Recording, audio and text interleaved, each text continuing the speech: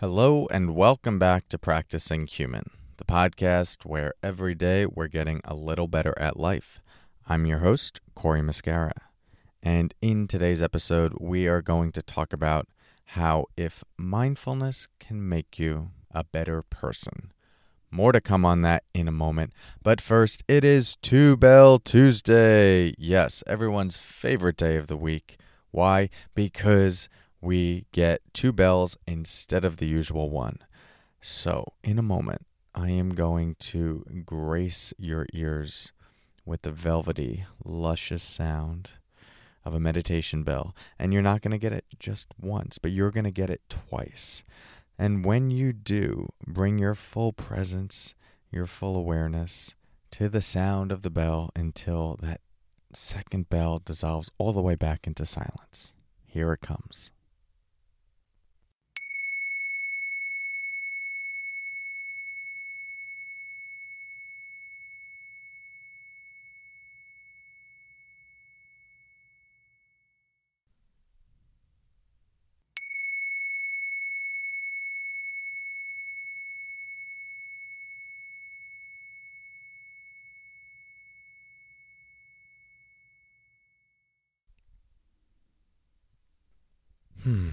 Thank you, Two Bell Tuesday. Now on to the less exciting part of this podcast episode, which is the actual content. In today's session, as I said, we're going to talk about mindfulness and its relationship to making you a better person, ethics. Now, if you're not in the mindfulness world or the Buddhist, the Dharma world, or contemplative practices, that space, you might not be aware of this, but ever since mindfulness has hit the mainstream, there's been a lot of, philosophical debates and often very heated debates around teaching mindfulness without simultaneously teaching ethics. A bit of background into why that's a point of contention. Even though mindfulness is not exclusive to any particular religion, some of the best articulations of it do come from the Buddhist tradition, which is why I ended up spending time on Buddhist retreats and living as a Buddhist monk for a period of time, just because if you really want to go into meditation and mindfulness, that is one of the best traditions to explore it. And as mindfulness was being taught in more of a secular way, a lot of the teachers that were introducing it did have more of a Buddhist background, but were teaching it in a way that, I don't want to say stripped it of its ethics, but tried to take out what were the most practical aspects of teaching mindfulness and meditation that would make sense to an audience that really doesn't have an interest, but let's say in the full depth and breadth of Buddhism. And that often looked like, this practice of mindfulness meditation as a form of a mental training practice, a way to train our mental faculties, our attention, presence, focus, awareness. And, if compassion comes out of that, empathy comes out of that, great. But not as much brought to the forefront, which, makes sense, I think, in a lot of the ways we hear mindfulness these days, plastered on the front cover of a magazine. It's often in the shape of mental health practice, or a way that we can improve our well-being and our happiness. And then, sort of at the end of that, it's and make the world a better place. So a lot of people, or some people, let's say, don't believe that mindfulness itself.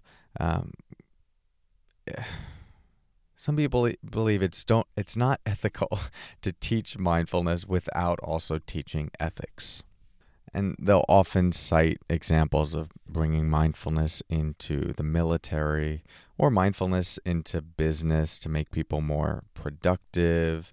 And the argument in the military is okay, so what are we making? Mindful snipers. So all of that's been happening for some time. That conversation is a pretty big conversation, and I actually agree that it's an important conversation to have. I've been part of that conversation for some time.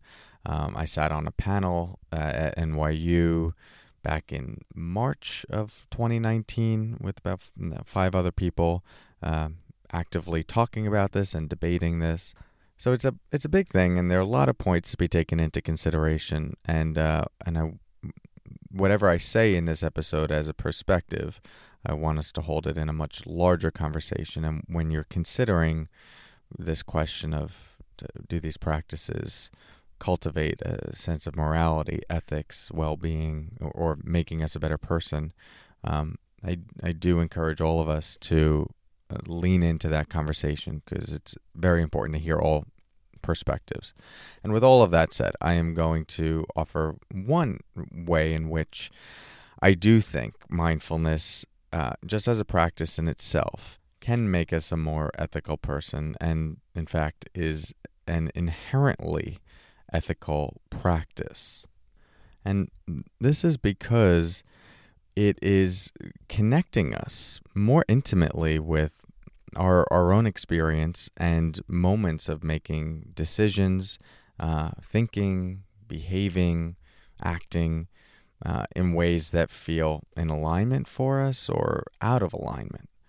And when I say in alignment versus out of alignment, I'm roughly talking about like in alignment with what we sense to be the right thing to do.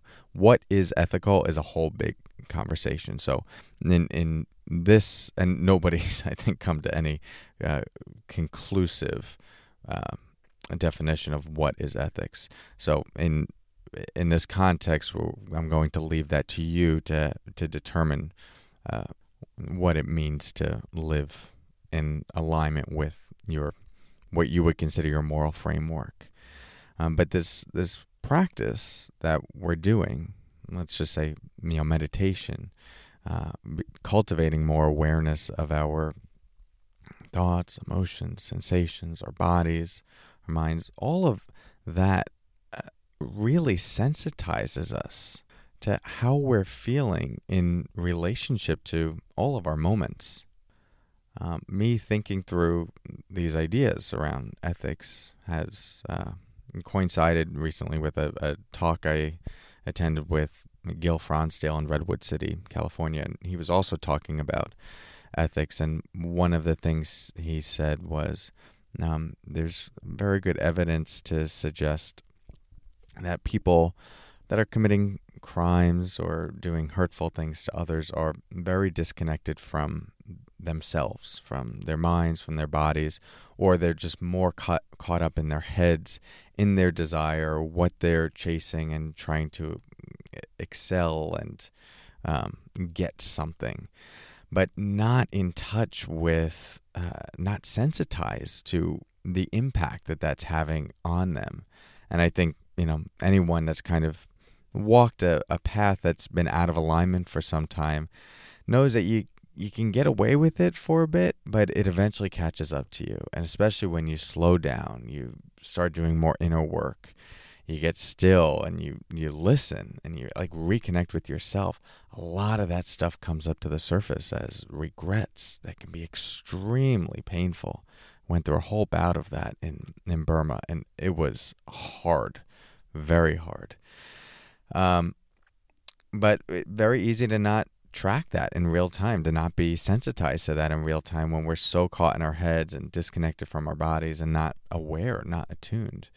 So one of the arguments for mindfulness being an inherently ethical practice, that, you don't need to tell people what is good and what is bad. You just teach them this awareness, this attunement to themselves, is that it is sensitizing us. It's sensitizing us to how a certain thought feels, and how an action feels in the world. Like you watch little kids, you see that they can tell when something feels off or when something feels good, when someone's doing something wrong, when they're doing something right.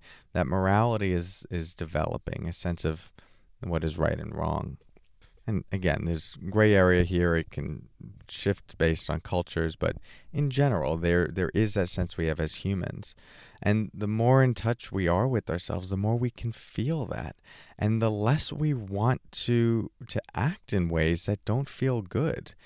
I've noticed for myself, most of this is actually, I'd say almost all of it has come directly from my meditation practice.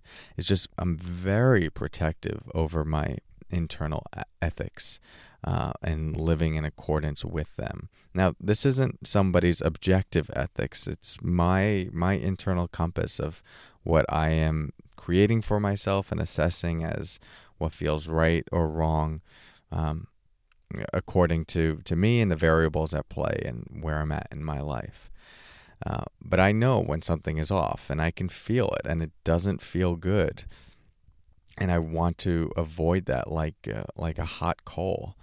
And I didn't have that in the same way before my meditation practice, before getting into mindfulness. And so as you continue getting into some of this work, and maybe as you think about your day and the rest of the week, see if you can cultivate that quality of awareness, not so much for the sake of cultivating ethics, but see if as you are cultivating that awareness, there's also more of an attunement to what feels right and what feels wrong, what feels ethical, what feels unethical, moral, not moral, in alignment or out of alignment. That's probably the most secular way we could put it, in alignment or out of alignment. And I like that because it's like, okay, we're walking a line. It's like, I'm kind of tilting off the line. Something doesn't, I'm out of equilibrium, equanimity. And I'm like, what would be required to bring me back? We have an internal sense of that. And the more we can live in a way that's connected, the more at peace we can be, truly. It's one of the greatest things we can do for our own peace. Okay, so that's all for today's episode. I hope this gives you something to think about. And again, I do want to remind you that like these ideas, this is a one-way street when this kind of podcast format. So, if you listen to me for a while, there's the potential that, or if you like certain things I've said in the past, there is the potential that you can go, okay, well, if Corey says it, it must be right, or there's more truth associated to it than untruth. And I do just want to make sure we, what am I trying to say?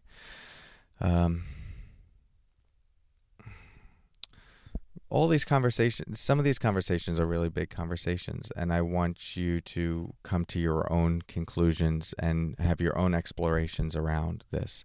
You might, as you go deeper into this work, think, no, actually, the teaching of mindfulness does need simultaneous teachings of ethics and what's right and what's wrong and what's moral, immoral. And maybe we shouldn't be just teaching mindfulness to anyone or just in the workplace for the sake of productivity, whatever it might be. So I have my own perceptions of it, but it's come out of my own experience. I'll offer that experience to you, but I want you to keep an open mind. And if there are people that are pushing back, if you see an article on Facebook where someone says something about McMindfulness, and how it's not being taught correctly, instead of rolling your eyes at it, I would read it, because I read all of those. Even though they piss me off sometimes, I do read all of them because I want to hear all the different perspectives. And I think that is a huge part of the work we're doing as humans, trying to get a little better at life each day, to make sure we're maintaining an open mind, hearing all these different viewpoints, and integrating them and letting that evolve over time. I think that's the best. Well, my opinion is right now that is the way I'm going about my life, and I'll encourage that as well. So I will talk to you tomorrow. Thank you for your time and for some extra rambling today. Talk soon and take care.